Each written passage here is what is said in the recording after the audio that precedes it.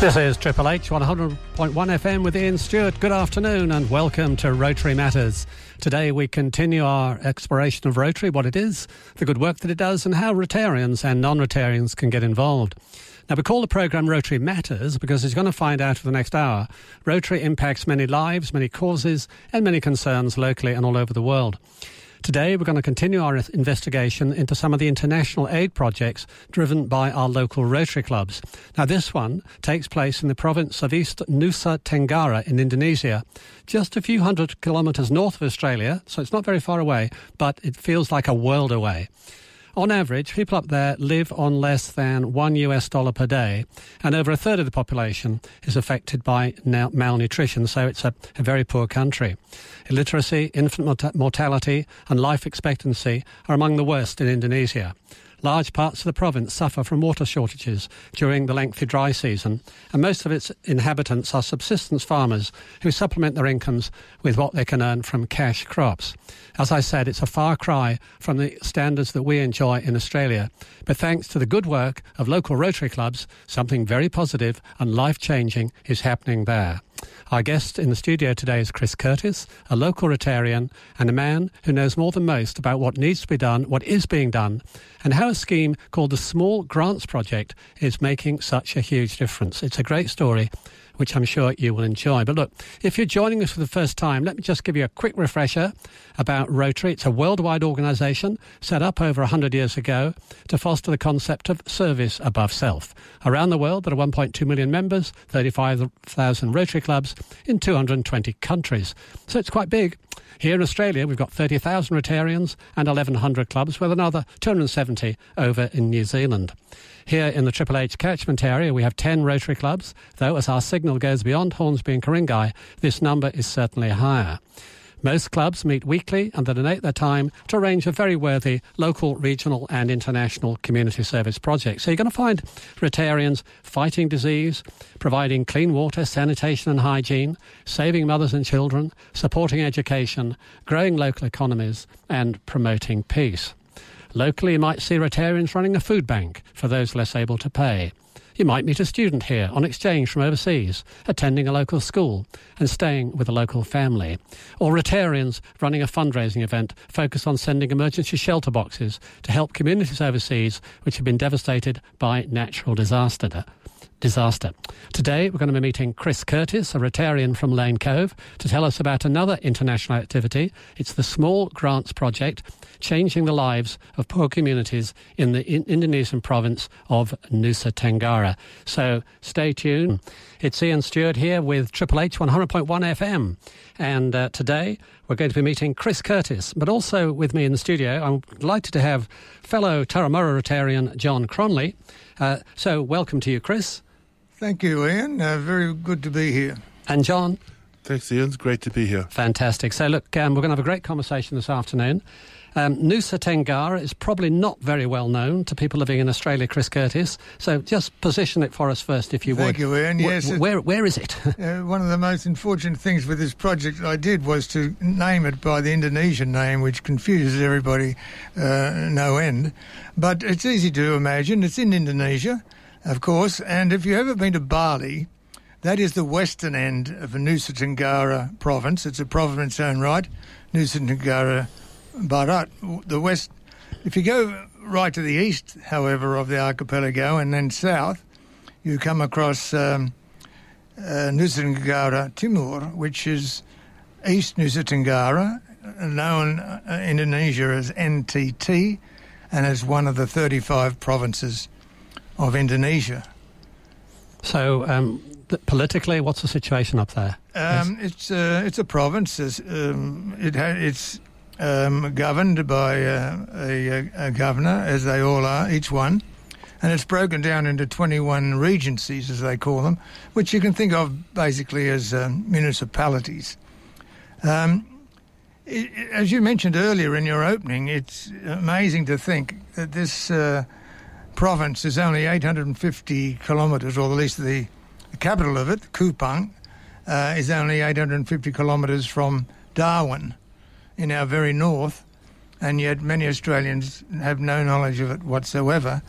But to describe it, there are three major islands. There's West Timor, Flores, and you can pick out the Portuguese name there, and Sumba in Indonesian, and many smaller islands. Generally speaking, their problems come from their location, geographic location, and the weather patterns, together with their geology, strangely enough. And population-wise, roughly? Population, there are 5.5 million people living there. They're mostly Roman Catholics, as it turns out, because of this Portuguese influence. If anybody is familiar with East Timor, then they'll know pretty much the mix of people who are there. In fact, they have a few common languages with them, at least in the West Timorese region. They have all the problems you mentioned, poverty being the first one. They have their incomes are about a third of the Indonesian national average. So within Indonesia, it's a relatively poor province? Yes, it's recognised as a poor province in Indonesia. The people are mainly individual farmers, small farmers. So agriculture is the main activity? By long shot. They've got no mineral or other deposits that I'm aware of, at least. They grow cocoa and cashews, and pretty much everything you can imagine would grow in a tropical climate. Interestingly enough, when you're talking about the cocoa, of course, it's used to make chocolate, as we all know. And yet very few of the local children would have ever tasted chocolate, even though it's the mainstay, of course, of the economy, or one of the economy, or at least one of the islands. So, Chris Curtis, how did Nusa Tenggara come to the attention of yourself and Rotarians like you here in Australia? Well, I guess it's the start of a very long process. I had been around Indonesia for a while, teaching English at various times, usually for 2-week stints, although I did spend 4 weeks in East Timor at one stage. And so I was rather familiar with the region, and so I was aware of the need that was there. I had to marry that to the club's aspirations. At that time, our Rotary Club had been doing many projects in New Guinea. So the Rotary Club you're referring to is the one in Lane Cove? Yes, that's right, Lane Cove Rotary Club. OK, Lane Cove, listeners, is in the northern suburbs of Sydney. Yes, we have a very long history, if you like, of doing overseas aid projects. But usually what we've been doing up till fairly recently has been going and building schools and buildings, repairs to buildings. When you say we, are you talking about Rotarians from Australia going across? Yes, a group of Rotarians, perhaps 5 or 6, would form a group and travel to parts of New Guinea and perhaps erect a school domestic science block or something of that nature. So did you spot the need and then say, listen, we'll come along and help you build a science block for your school? Or were the schools putting out their feelers and saying... Well, interesting, the schools were putting out their feelers, but with a number of Rotary clubs, a lot of Rotary clubs at that stage were receptive to those feelers, and there was quite a few clubs visiting New Guinea at that time. And were there local Rotary clubs in those in Indonesia, yes, or Papua that were part of this conversation? Yes, there were quite a few in various parts of New Guinea at that time, but there are also other groups. The Catholic Church was very active in finding sites for us to work at. But by the time we came to about 2010 or so, most of the people who had travelled internationally and done these projects were starting to age a bit, quite frankly. Walking on roofs and swinging hammers was no longer really a job for us. So I'd kept my eyes peeled, or ears peeled, if you like, for potential other projects. And we did, in fact, conduct one English-speaking program to Aceh.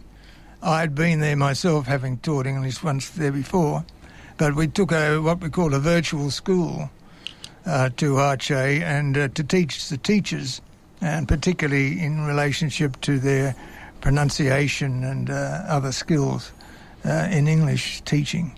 That went quite successfully, and John, who is with us here at the moment, was very instrumental or very active in that group.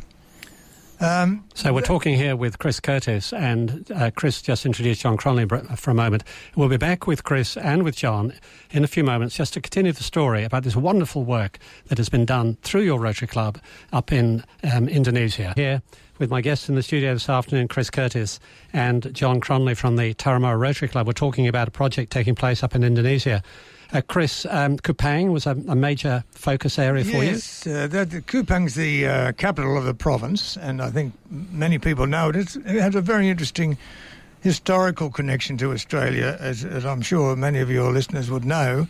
One is that it's the place where Captain Bligh landed in his little boat after being thrown off the ship by Fletcher Christian in the mutiny of the Bounty.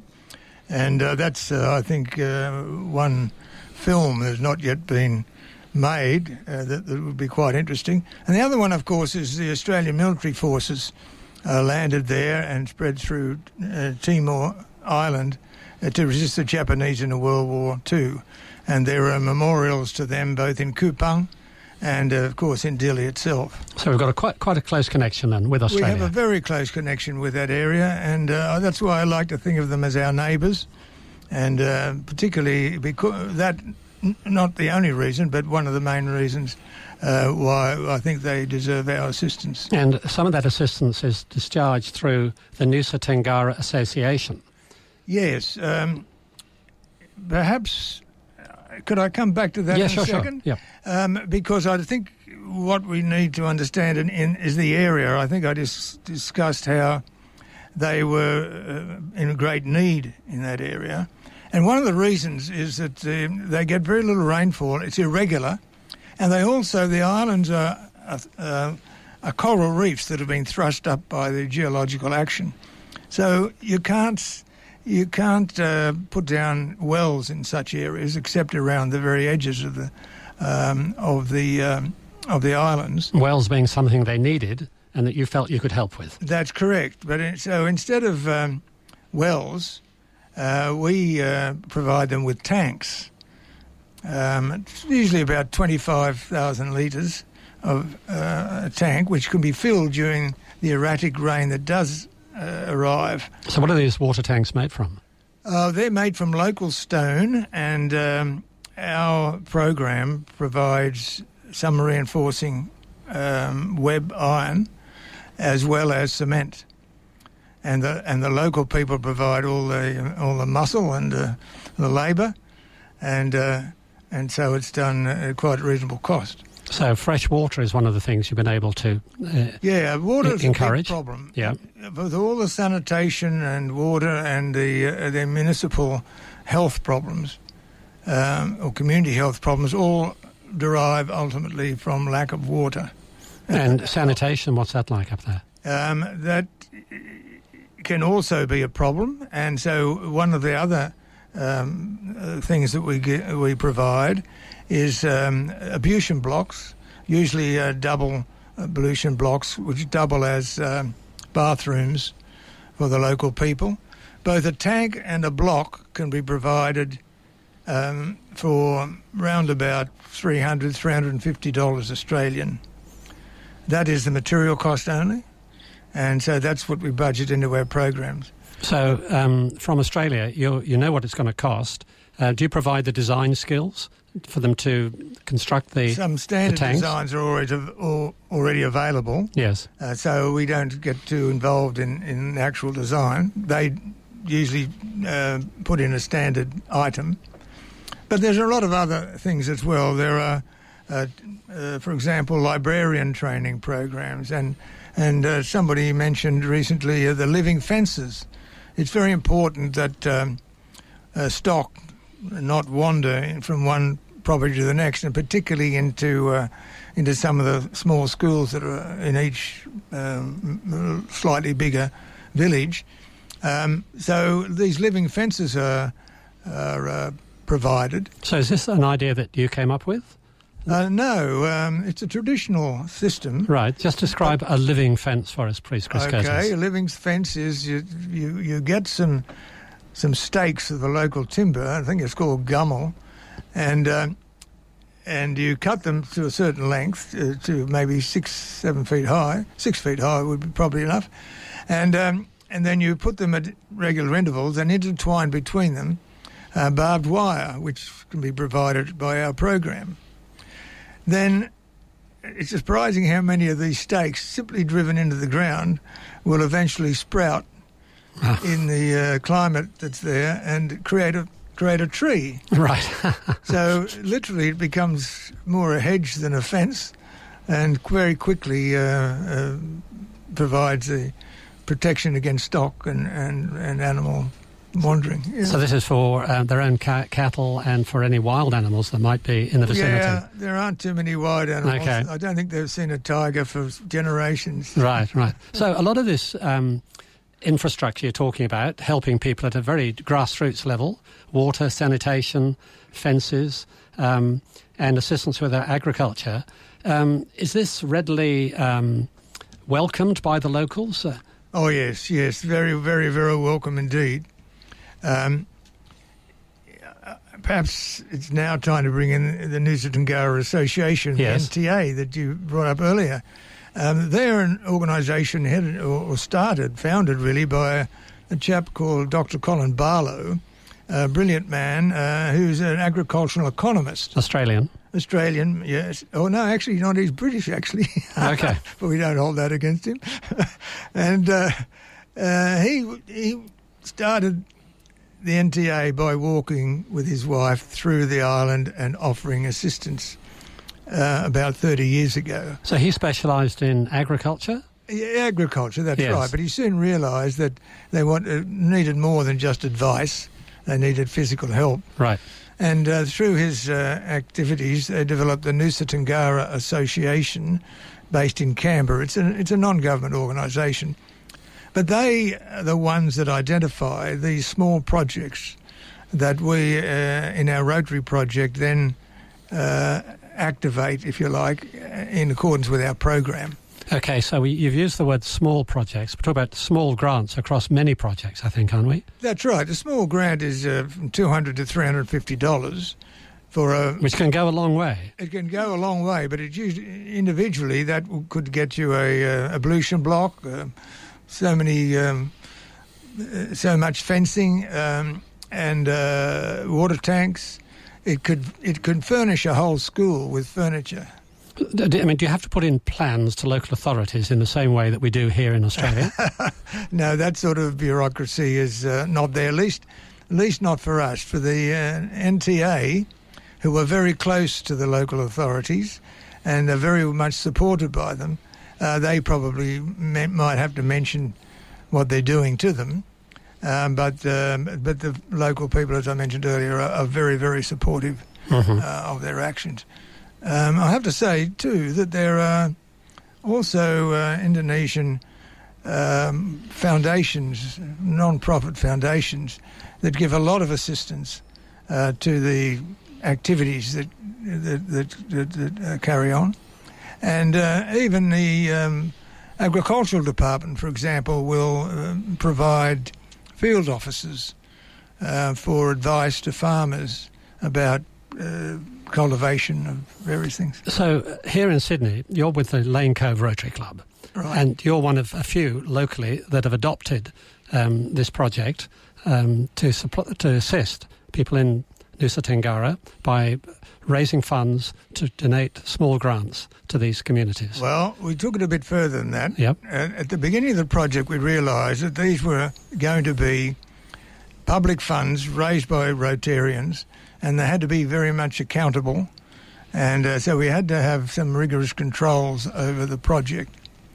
So the Rotary aspect of it, it works like this. We select from a list of projects provided to us by the NTA, and then if we are happy with those from a Rotary point of view, we fund them to a budget that we've pre-selected.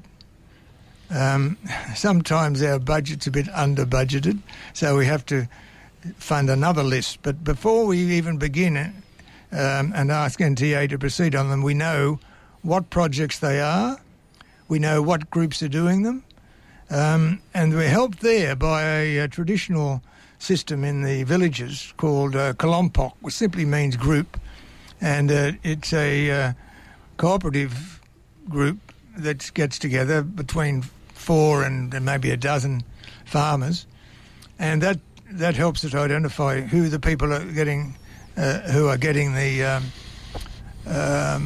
grant. So we know quite a bit about them, and also at the end of the project, when it's successfully completed, then we have a final report presented to us so that it's signed off by the NTA. We'd like to think of the NTA as our service provider, if you like, as far as the Rotary project is concerned. And other Rotary clubs outside of our immediate area here in the northern suburbs of Sydney that are supporting these projects? Yes, very much so. In fact, up till now, we've relied on other clubs to provide the funds for the project. And just recently, or I think about 12 months ago, we managed to cooperate with with Belconnen Club in the ACT to clone our project. And so they have a similar system going in Belconnen in District 9710, I think it is. So, Chris Curtis, your work is making a huge difference to these communities up there. We want to hear a little bit more about it. No great surprises there. With me in the studio this afternoon, we have Chris Curtis from the Lane Cove Rotary Club, who's talking about a project that they're doing up in Indonesia with the Nusa Tenggara Association. And also with me is fellow Rotarian John Cronley. John, I think you want to ask something. Yes, I was very interested to know, Chris, what problems you faced when you were establishing the project, and how often do you need to go back there to ensure that it's going the way you'd like it to go? Thank you for the question, John. I'd like to go back there about every 12 months because the NTA run a very effective inspection program where they go back, in fact, every 6 months and stay for 4 to 5 weeks to get around all the small projects and ensure that they've been suitably completed, and also, of course, to sign up for the villages or the kelompoks for further projects, as well as give advice in the field. I think your first part of your question was the problems we had. The biggest problems you had. Yeah, the biggest problems. Well, starting the program wasn't too difficult, except for getting a focus on how we were going to handle it, and also recognition that some Rotary programs don't necessarily fit other projects. For example, our project was made up of something, could be anything like 30 or so small projects. How do you describe that? It's not like a building or something that you can focus on. And many of the Rotary grant programs didn't allow for that sort of thing. And also, at that stage we were starting up, they had something called a pilot scheme, which hindered us for quite a while. But eventually we decided to throw all that stuff away, start from basics, and simply raise the money and put it in the right direction. So we cobbled up didn't cobble it, we actually spent a lot of time in drafting a program, a procedure that we gave to NTA to satisfy our specifications of what we wanted from it. And we went into probably the hardest thing of all, that is the fundraising. And it was here, of course, that it was essential we had to communicate. So I went around to many clubs and spoke about our ambitions and how it worked. And the clubs were generally very supportive of us. Physically on the ground, one of the biggest difficulties is the fact that all of these villages and groups we go to seem to be on the side of hills. And the ground is very, very steep. You exhaust yourself going up and down. And when these NTA people, along with their volunteer helpers, Rotarians, and others who are involved with the actual Rotary side of the project, when we go along with them, we're often very quickly exhausted, but it's very satisfying. So how often do you go yourself? I try to get over there once a year, but often it seems to be averaging about twice a year now. Perhaps I'm slowing down a bit. Yes, we're trying to move away from the fundraising area where the load is purely on Rotary and Rotary clubs, and the current director of our project, Stephen Miller, from Lane Cove Rotary, has some very innovative ideas about raising money. One of which involves schools and schools here, schools in Australia. Yes, that's right. Schools in Australia, where he's cooperating with a group called I'm trying to find it here frantically, and I can't find it, but it might. No worries, Chris. We give you time to find it. With me in the studio, we have Chris Curtis from Lane Cove Rotary Club, and helping me as well is John Cronley from Turramurra. We're learning about some fantastic work, life-changing work taking place not far away from Australia, just 850 k's north of Australia. We come to Indonesia and the area known as Nusa Tenggara, a very impoverished area, but one area where Rotarians and others are doing some tremendously useful work across the fields of education, provision of water, sanitation, and advice on agriculture too. So, Chris Curtis, how can our listeners help in any way with this work that you're doing? Thank you, Ian. Yes, they can help vastly by selecting, firstly, of course, the small grants program to assist in the first place. There are many needy projects, but not too many that are needy to our nearest neighbours. So how do they find Small Grants Project? This Small Grants Indonesia project is what we now call the Nusa Tenggara project. And I should note that 100% of our donation, or of your donation money, goes to the actual small grant that has been given. You'll be helping our nearest neighbours, as I mentioned, and keep in mind that this project has the types of financial and ethical controls that many other programs, I think, possibly don't have. Which is a hallmark of Rotary projects. Absolutely, yes. The governance is absolutely 100%. We insisted on good governance right from the beginning. If you'd like to know more about this, of course, you can always ring me on. Can I give the number? Of course. Ian? The number is 0417 049 335. That is my personal telephone number, or you can text me, and or you can. You could email our project manager, Stephen Miller, on steve@154.com.au. And but your cheques, should you have them? Cheques? As large as possible, as you can afford, of course, to Lane Cove Rotary at Box 86, Lane Cove, and of course mention the Small Grants Project, because surprisingly we have a number of international projects running at Lane Cove Rotary, and we're very proud of that. Well, Chris Curtis, I congratulate you on the work that you've done. As you say, it began, you were teaching up in that part of the world, you came across some needs, You parlayed that into what has become the Small Grants Project, making a big difference to people who are living up in that part of the world. Listeners, you just heard from Chris how you can help. And I guess if you forgot all of that and simply Googled Small Grants Project Indonesia, you'll find a link to the Lane Cove Rotary Club and how you could best support this. Yes, that's true. This wonderful work. So I wish you well and for the program, on ongoing success.